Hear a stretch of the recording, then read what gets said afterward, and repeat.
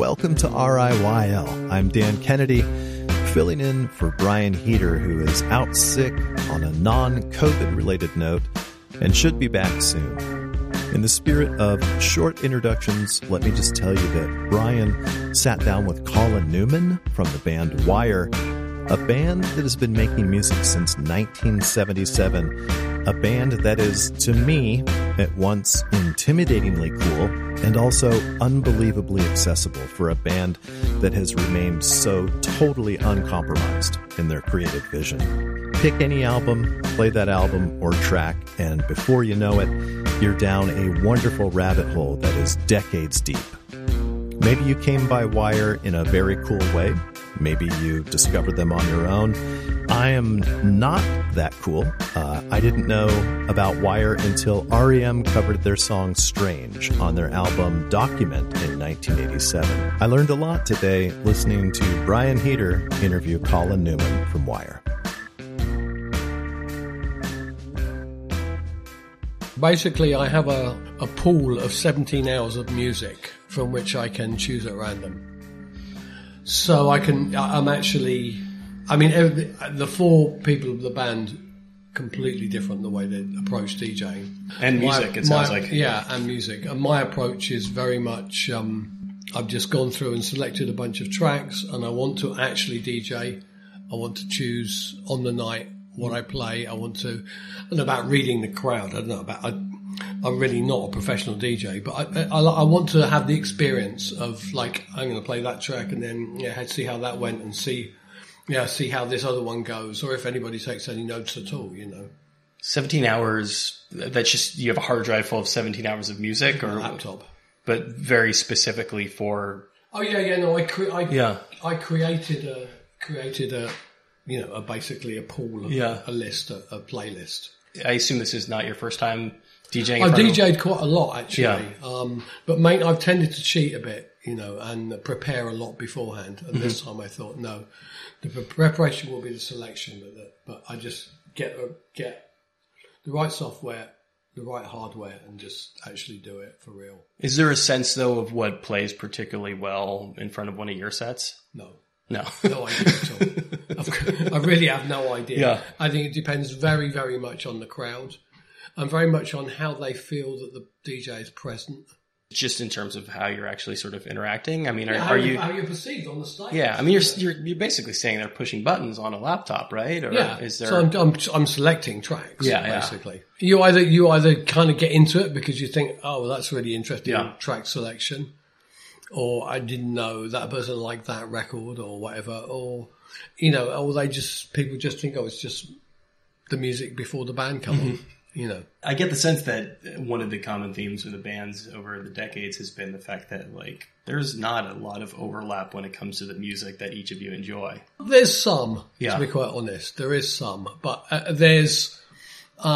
we do have different taste, in music. What brought you together musically? It sounds like you're quite different people. That's a whole story of how that came together. Yeah. So, it's quite a famous story. There was a kind of an end of term art school kind of band that was put together, which involved myself, Bruce Gilbert, and a guy called George Gill. And we played this one gig and we were terrible. We played George's songs basically, but we felt for some reason that we should continue. And the three of us were playing through one amp in my bedroom in Watford. And then we found a bass player and a drummer, namely Graham and Robert. We played as a 5-piece for a while, still playing George's songs. Then George broke his leg trying to steal an amplifier from some band, and he went in hospital. And classic, band style, we started rehearsing without him, and the first thing we discovered was that his songs sounded a lot better without him in them. And then and then a friend suggested that we get rid of him. So we did. And then Graham came and said, I can write text. And I said, I can write tunes. He handed me the text to Lowdown, and that's how we started. So it's almost chance. Of course. When Paul suggested, maybe you should get rid of George, he's holding you back. I mean, he was pushing it an open door. I mean, not that we'd even discussed it. I mean, typical bands, you don't talk about anything ever, especially when you're in the 20s. You know? It just hadn't even really occurred to you at the time? It's not that it hadn't occurred. It hadn't occurred. It's just stuff happens. Sure. It wasn't like anyone was thinking, had some big forward plan. It was just getting to the next gig, playing gigs that were, people thought were any good.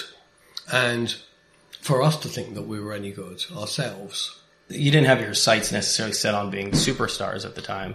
Definitely not. No, I mean, more like the aim was to be good. And then it became obvious that what Wire was an artistic project. I mean, it has been since more or less day one. The songwriting process hasn't really changed all that much.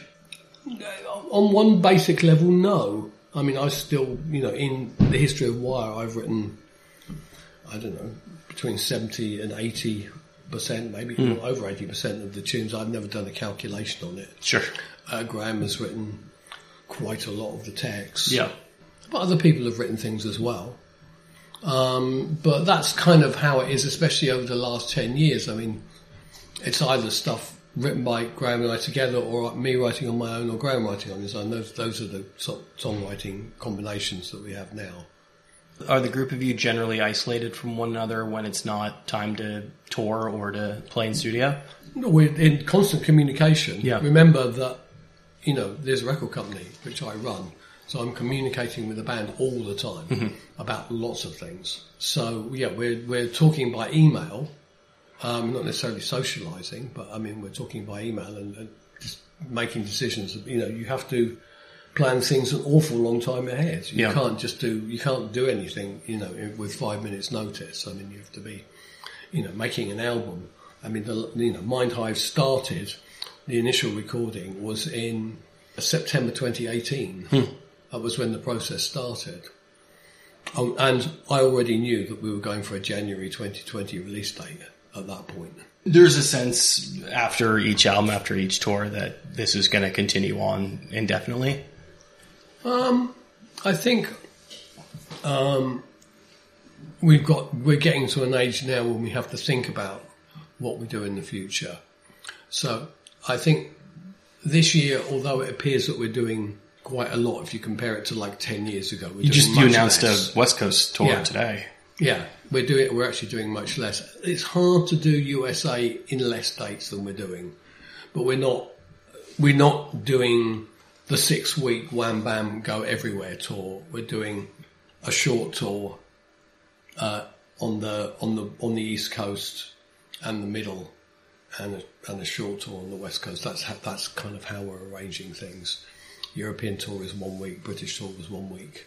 What are the kind of practical day-to-day considerations when it comes to, I don't know, I guess just getting older and being on tour? Well, if you think about the fact that, I mean, with Wire has gone through, if you think about historically, it's gone through phases when it ceased to exist. And that's partly because the reasons for doing it became less important than the reasons for not doing it.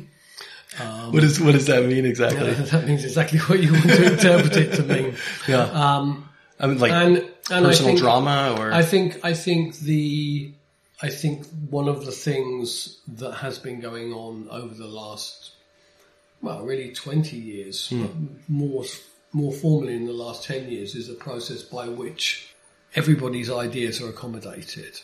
So you don't get to that point where, somebody thinks it's okay to drive the bus off the cliff.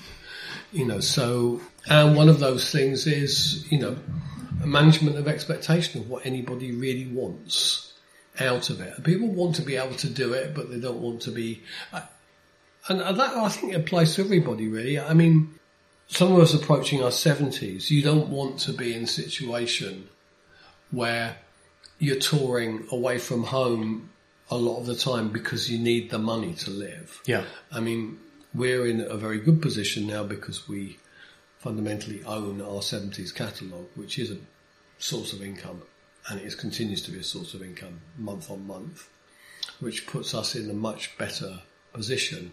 And so that when we're releasing new things and doing new things, that's kind of icing on top of that. So it means that we're in we're not in a bad place financially, so nobody has to do anything. We do things because we want to do them. You seem to imply that at least in a certain sense, things have become a little more democratic, but that's sort of when it comes to these practical issues. Is that the case across the board as a band? I think you have to include everybody's point of view, and if somebody is like way off from where everybody else is, I mean, we'll then discuss it and find out what it is, what their concerns are, and why are they thinking like that, and then. There is a sort of group, there is some kind of group mentality that we will all come together on something and say, yeah, okay, well, actually, this is the best approach. I have my misgivings, but, I mean, it's that kind of, I think, as I said, bands in their 20s, I mean, tend not to talk about anything ever, or groups of blokes in their 20s, they just make like jokes. And we kind of got to a point where we have to talk. Mm-hmm. We have to talk about stuff, and we don't always talk about the kind of emotional issues. I mean, they do come up; they can be problematic. We're still a group of men, yeah. But there is a need for engaging in a practical sense with it, and also to not just bottle it up. But if somebody has something to say, well, then they should say it. I mean, there's that kind of thing. So it is just. Yeah, it's a kind of democracy. I mean, the music isn't necessarily always democratic in the way it's made, but it is a matter of how things come out the best. Everybody has to understand. I think everybody does understand that whatever the direction of travel on a particular piece is, it's just to get it to its best, so it shines the most.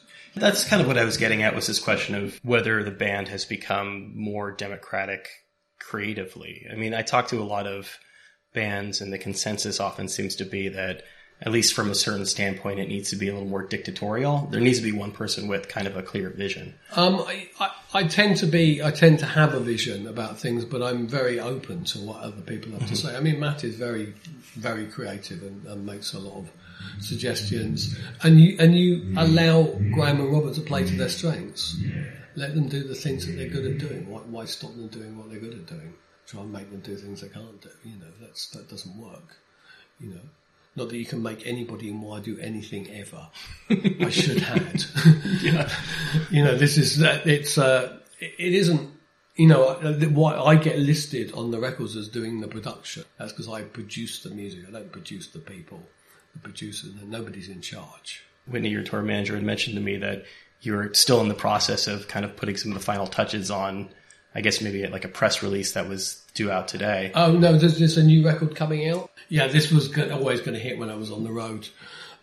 We have a second release this year called 1020. It's a bit of a strange history to it. There were a set of tracks which were recorded around the time of Red Bark Tree, and they were initially given away as a free EP with mail order copies of that album. We never really released them commercially. And then when we did the 2017 set, there were things in that set which fell in the same category, which is pieces which either never really got properly recorded or have been recorded, but we do in such a different way live as to be worthwhile revisiting in the studio. They're called strays. That's the kind of general category of them. So we recorded, when we did the last session, we recorded 3 new pieces, and there was one that had been left over from the previous album, and put it all together and said, wow, that sounds amazing. The original idea was to actually have those 4 tracks that were from the more recent ones. We would do like a special edition of Mind Hive, and then include them as extra tracks, something like that. And then I just thought, what are we going to put in it? I mean, we did a special edition for Silver Lead, the pictures of the band in the studio. Very nice, but how many books of pictures of bands in the studio can you have? Especially these days, people have everything on the computer. I mean, we've done the special editions of the first 3 releases, and also the thing that actually happened when we were recording a Mind Hive, first initial recording was we had film crew, or actually the second recordings from film crew, because that was all part of the documentary. the people in the film documentary. So we thought, well, it's been filmed, that's better than a book. So then Phil from Cargo, who is the boss of Cargo, but that's our physical distribution. He's also our label manager, was saying, well, you should have something for Record Store Day. And I thought, well, why don't we put all that stuff on the record for Record Store Day? So the 4 tracks still had to be mixed, so kind of mixed them, like it was all done after Mind Hive. Got that thing together when it was mastered. It was like, yeah, this is amazing. It's a great record. You sound like genuinely surprised. Yeah, genuinely surprised. It's like, the initial Strays was 10 years ago. How many times you listen to that? Yeah. Not at all. But they felt sort of like castaways to you? They're just not like castaways. It's just like putting all that together makes a very nice Record Store Day release. So it's totally within the spirit of Record Store Day. This is the absolute polar opposite of, pink copy of Bruce Springsteen's greatest hits or whatever. Something that's been released 85 times before. I'm not picking up Paul Bruce, but, it was the first name that popped into my head. Bruce will be fine. Yeah. So, I mean, it's like, and so many independent labels behave even worse than majors. Sure. They just put out absolute exploitative crap and stuff on coloured vinyl and all that shit. And, fans feel like they're duty bound to buy it because you're not a real fan if you didn't buy that and you didn't queue up on Record Store Day, and it's nothing new that they haven't got already. Here, this is an original release for Record Store Day. That would be worth queuing up for. Also, of course, because we have an audience outside of Record Store Day, I mean, we are going to do a regular release in June of it at CD. Make it more widely available. There's now an absurd situation how that is in Britain, because in America you don't have chains anymore for music. Sure. But there is still one chain in Britain for music, and that chain doesn't get involved in Record Store Day. It's like, why not? It's like everyone against Amazon, really. I mean, it's like, Amazon will undercut, Amazon is the king of convenience. I shop at Amazon just like anybody else does. But they undercut everybody. I mean, they put bricks and mortar shops. That's how we describe it in Britain. Under a lot of pressure. Those are supporting those shops is a reason to be involved in Record Store Day. If in the first place, it's not like because we're also indie. It's like, no, this is about bricks and mortar retail. It's about being able to walk into a shop and hear a piece of music you've never heard before in your life and think, I think that's really good. What's that? And go ask the person behind the counter, and they say, "Oh, it's this." Yeah. Or they've got it propped up somewhere saying "now playing" or something like that, which is an experience you're not going to get from Spotify or Apple Music. There's also a sense of obligation when you're asking people to pay that much money. People aren't used to paying, money for music in the same way anymore. That you want to give them a good product. Well, I think I'm not certainly not into the idea of hiking prices for Record Store Day. I just mean, in terms of actually going to the store and buying something versus listening on Spotify. There is still pretty much a culture of buying records and CDs. I mean, people do buy them. Yeah. And that's kind of okay. I don't look down on people who consume music digitally. I mean, apart from people who just expect to get it all for free. But somebody going to the store and buying something, you don't want to give them a bunch of castaways because they're spending their hard-earned money on a product. Yeah. So this is it's a strong record, and it was on the Record Store Day list on the 5th of March. But that's not an announcement of anything. That's just a big long list, and our record would have disappeared. So we did a physical launch today with a track called Small Black Reptile, which is a new, an extremely updated version of a track from Manscape. I mean, it's the same tune, but everything else is different. You don't strike me as somebody who's particularly nostalgic about old songs, but when the opportunity does present itself to go back and re-examine something, how different does the band then versus now feel? Well, the thing is that actually, I mean, in terms of the live, because all this comes from the live set. In terms of the live set, there are 4 categories of thing.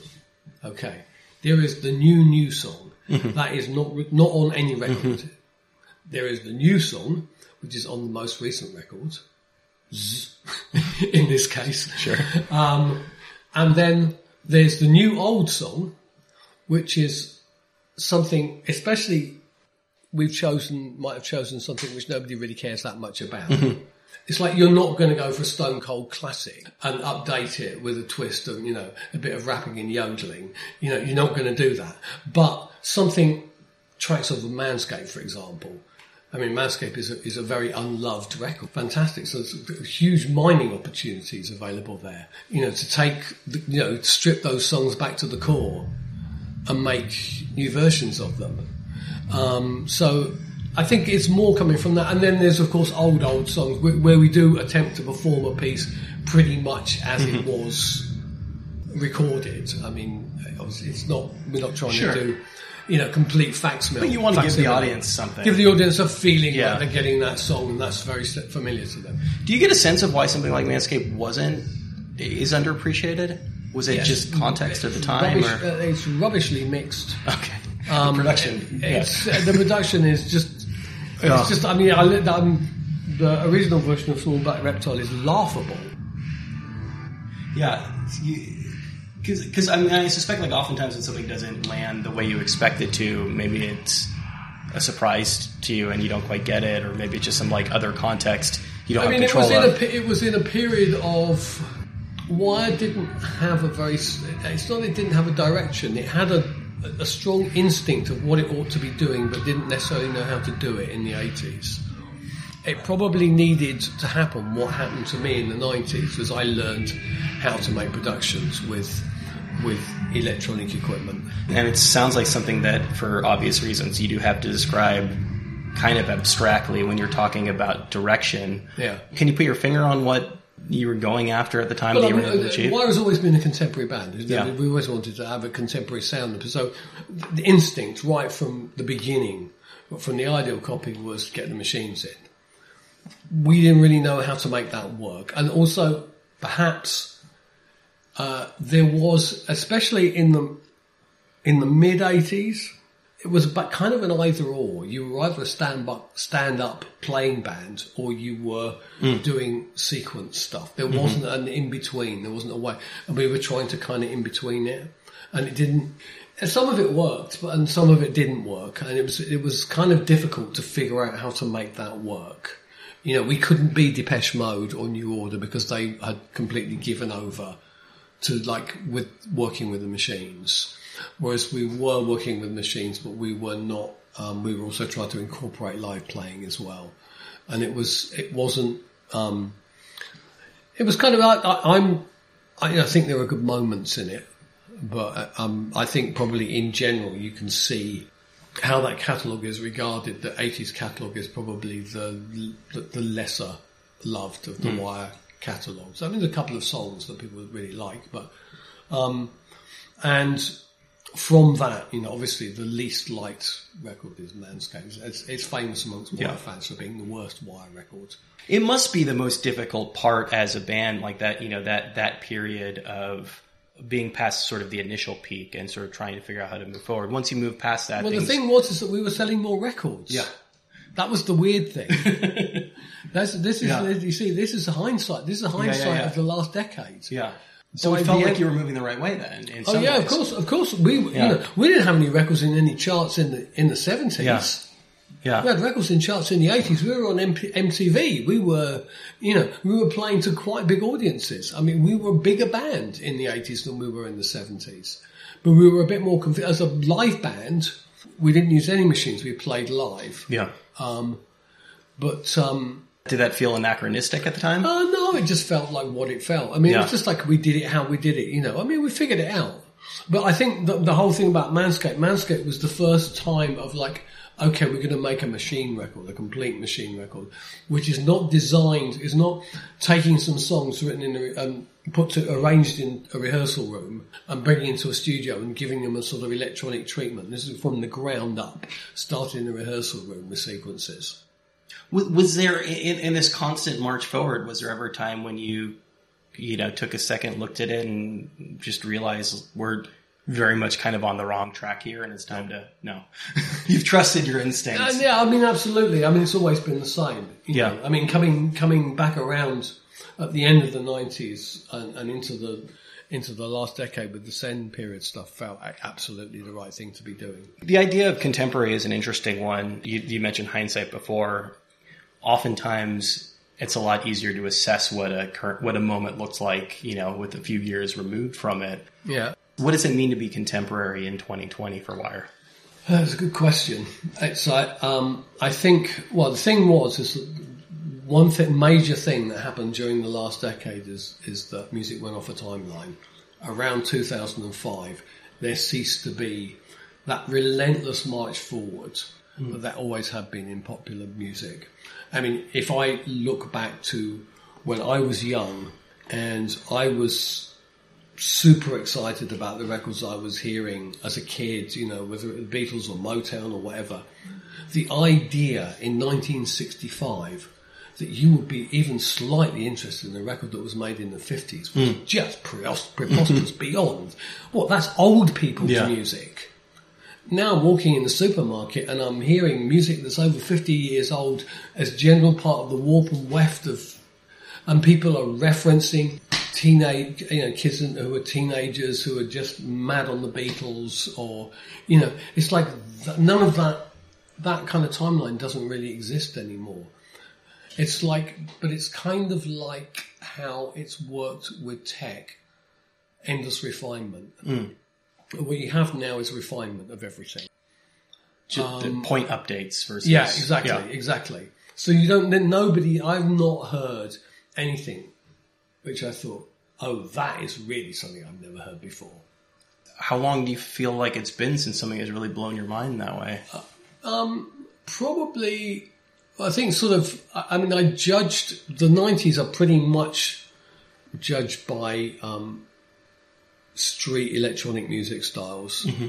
And I think probably dubstep was the last one that I thought, that was something. And dubstep was just a kind of variation of drum and bass, really. From my own standpoint, I'm always trying to figure out how much of my feelings toward contemporary music are an objective reaction to it and how much of it are just a result of kind of getting older, you do sort of remove yourself kind of from the context of it. But I think, I don't know, it just feels to me, I don't know. Maybe I'm not hearing the right things, it's possible, you can't cover all bases, especially if you're working on music.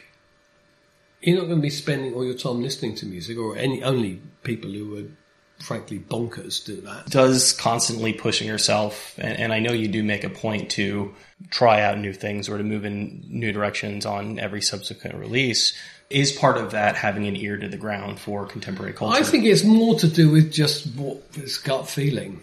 I think Wire has...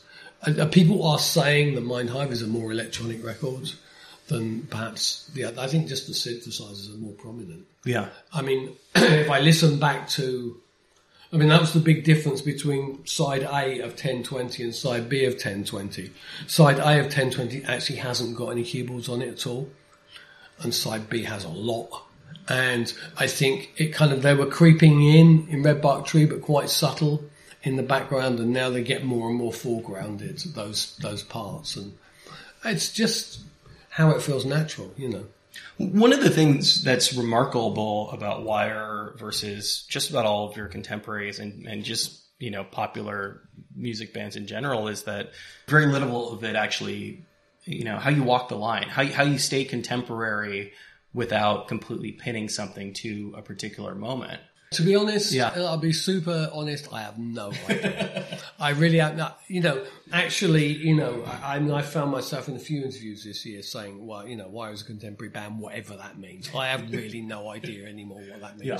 People don't feel like they're coming out to an oldie show. And unlike a lot of other bands that you came up with, maybe people won't be disappointed if every song is from, 1978. Yeah, that's because we've never, but we didn't trade on 1977 and 1978, and we certainly didn't trade on 1978 and 79. So there's nothing new in a way. So we're doing the same stuff we've always done. But in a sense that keeps you more contemporary because you're not. It just keeps us more contemporary to ourselves. I think Wire is to use contemporary parlance, Wire is a bubble. It lives in its own little universe. Yeah. Any band worth its own soul, I'm sure, does. entirely. So we do things that make sense to us. I was speaking to the Red Cross guys recently, and his advice to younger bands coming up was, if you have a problem, stick through it, because you're either going to break up now and get back together in 5 years, or because, at some point, if you reach a certain level of success, somebody's going to come knocking on your door and asking you to play shows again. Yeah. Do you get the feeling that if the band hadn't sort of continued on the way it has, that it would have been more kind of like a sentimental approach? I don't think. The thing is, to be quite honest, they, and I include me in that they aren't much interested in it. They're not interested in doing like that circuit or doing, somebody, and we've put ourselves in a position now where we don't have to do that at all. Yeah. We don't get asked to do it. I mean, there's a punk festival in Britain called Rebellion, a really famous one. It's like every punk band plays there. And somebody said to me in an interview, have you ever played Rebellion? I said, no. He said, have you been asked? I said, no. Well, you think people just have an expectation that, like, of course, Wire is not going to do that? Yeah, I think they might have got it by now. Yeah. But, some people are like, but we can be incredibly perverse as well, as you'll see from tonight's song selection. So yeah, what does perverse mean? What does perverse? No, I mean not what does perverse mean, but what does perverse mean in this context? And that's this you'll have to discover. Okay, I don't want to ruin it for you. Yeah, if you've not been looking at setlist.com or whatever it is sure. that puts all the teasers, Yeah. But if you don't know what's coming, then it's much better to have it as a surprise. It's not antagonistic, though. Oh, no, not in any way. Not in any way. I think perverse is a very good description. Yeah. So it's okay. No, we're not going to do, we're not doing a whole evening of acoustic nose flute music. That's another hard line to walk, is like that there are groups out there, and part of, staying ahead of the curve for them is almost like being an affront to the audience. Yeah, no, that's also entirely pointless, yeah. I think. I mean, in the end, people get sort of fed up with it, they'll pay for it once or twice, Yeah, I mean, so there are people lots of people who complain that, we didn't play any Wire songs. That means we didn't play anything off Pink Flag, basically, because it's the only Wire record they know. Well, I'm sorry, you're not a Wire fan if that's the only Wire record you know. And it's technically, you can't be, it just isn't the case, And it sounds like finances aren't the primary thing keeping you on tour.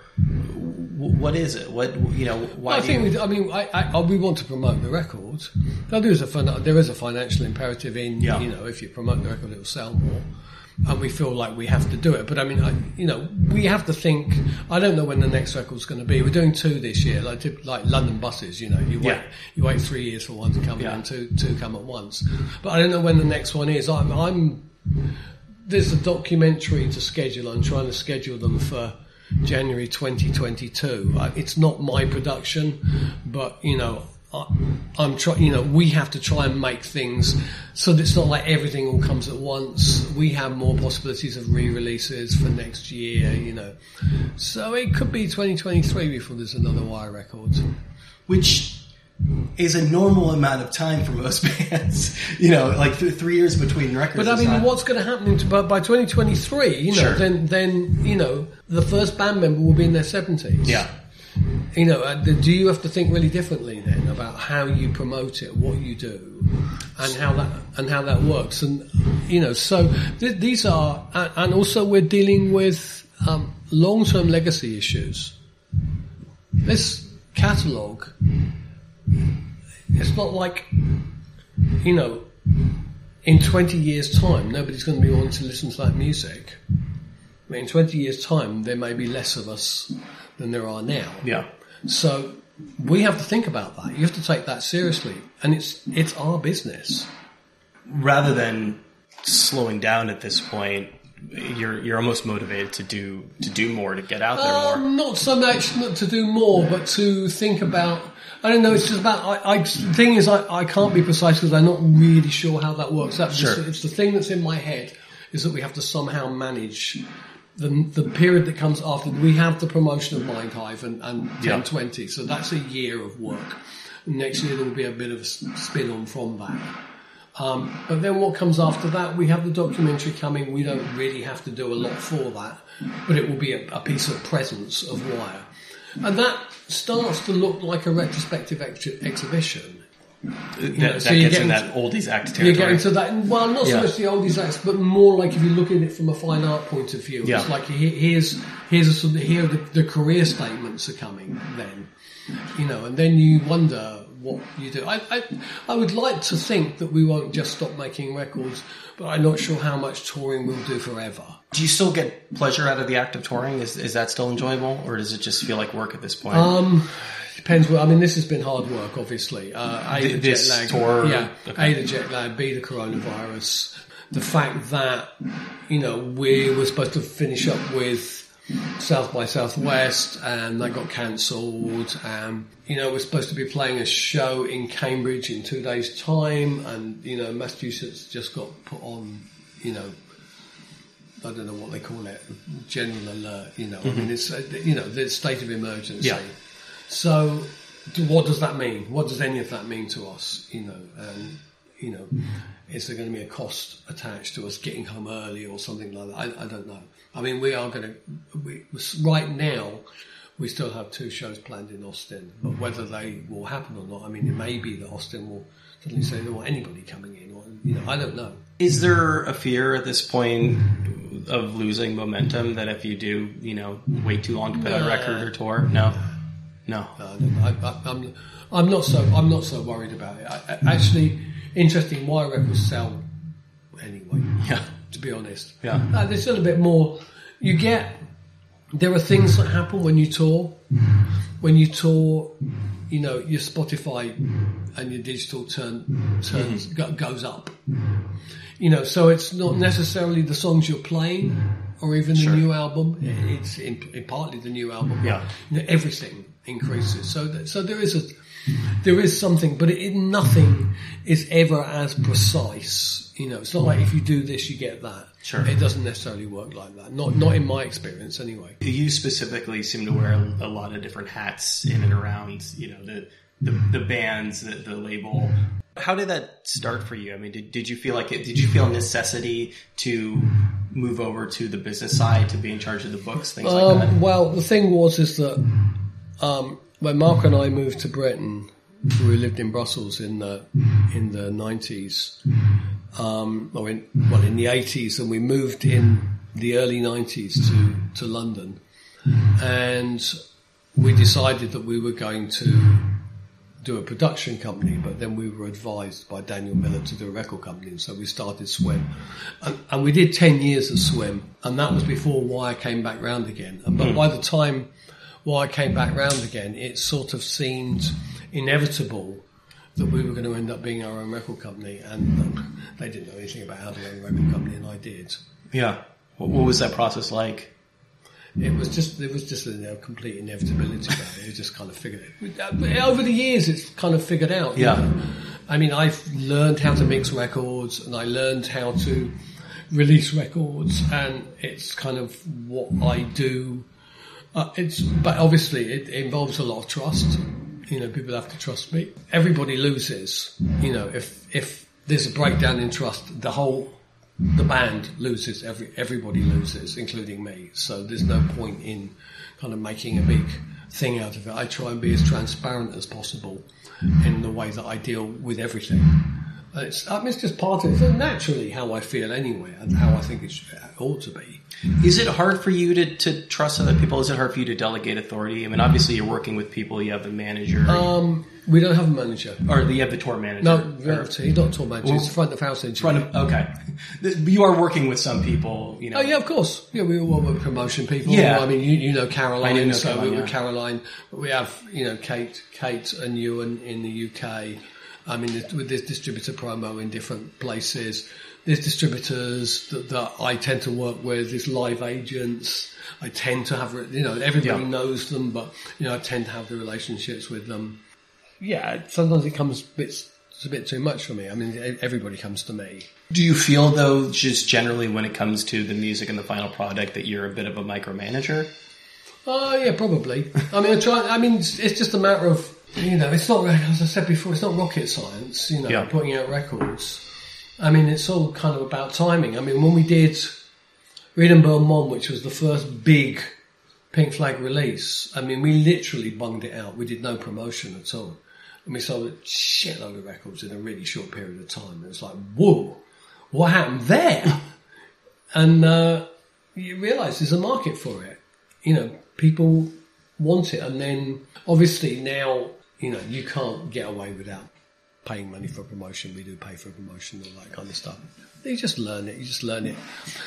I'm not saying this is the only way of doing it. I mean, there's N ways of doing it, But I mean, it does seem increasingly like, just because of the way the music industry is structured these days, that people have to do that. That a lot of people up to a certain level have to wear a lot of different hats because there's... does a painter, take a sketch to a man in an office and say, if you give me money, I'm going to make this into a finished painting. Yeah.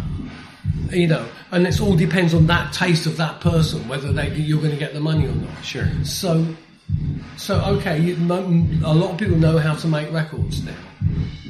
And then, and anybody can get, 1,000 records in their front row. You just have to pay for them. It's like how you get them out of the front room into people's houses, into people's hands. How do you build fans? And, but obviously a lot of people are doing that through social media, and some people spend way more time on social media than they do doing anything else. I find this, I'm quite bored by that. That's my weakest side. I really don't enjoy that side of it at all. I noticed that the track list for the 1020 announcement really kind of has a breakdown very specifically of, what it sounds like sonically, the drum beats, things like that. And in a sense, you're almost kind of playing your own critic. Well, actually, there was Graham Duff who wrote the press release. I mean, that's how he writes about the music. Yeah. He's a huge fan, and he knows those pieces. Yeah. He knows where they came from. He knows where they're going to. He's heard us play them live. It is 1020 is very much rooted in the live set. Yeah. When I tend to approach things creatively, I don't know what it is in me, but once I'm done with something, I'm kind of just done with it. I want it out in the world. Mainly I'm like that, but revisiting is always interesting. Yeah. It's about the opportunity. It's about whether you think something was really finished. I mean, you take something like, German Shepherds. I mean, there is no definitive 80s version of German Shepherds. There are some not very good versions. And when that first came up, I knew it was a great song. Was it a good exercise in sort of figuring out where you're at and how you've progressed as a songwriter to revisit some of these things? Sometimes it's just having the skill to just strip something back to what actually it was, and then re-elaborate it rather than just get too carried away with how it was put together, originally. That's probably a useful skill too, is being able to sort of strip something down to, as they say, like kill your darlings, to take out all of the unnecessary pieces and figure out what works. Yeah, it's again, especially if nobody feels particularly attached to something, then it doesn't really, it's just stuff. After all these years, obviously, the people who know Wire, but do you feel like there's still, in your 60s, do you feel like there's still an image that needs to be cultivated? I don't know cultivation in image, but I feel like, we could reach a bigger audience than the one that we reach. I don't know what our image is. I don't think people are coming for how we look. That's for sure.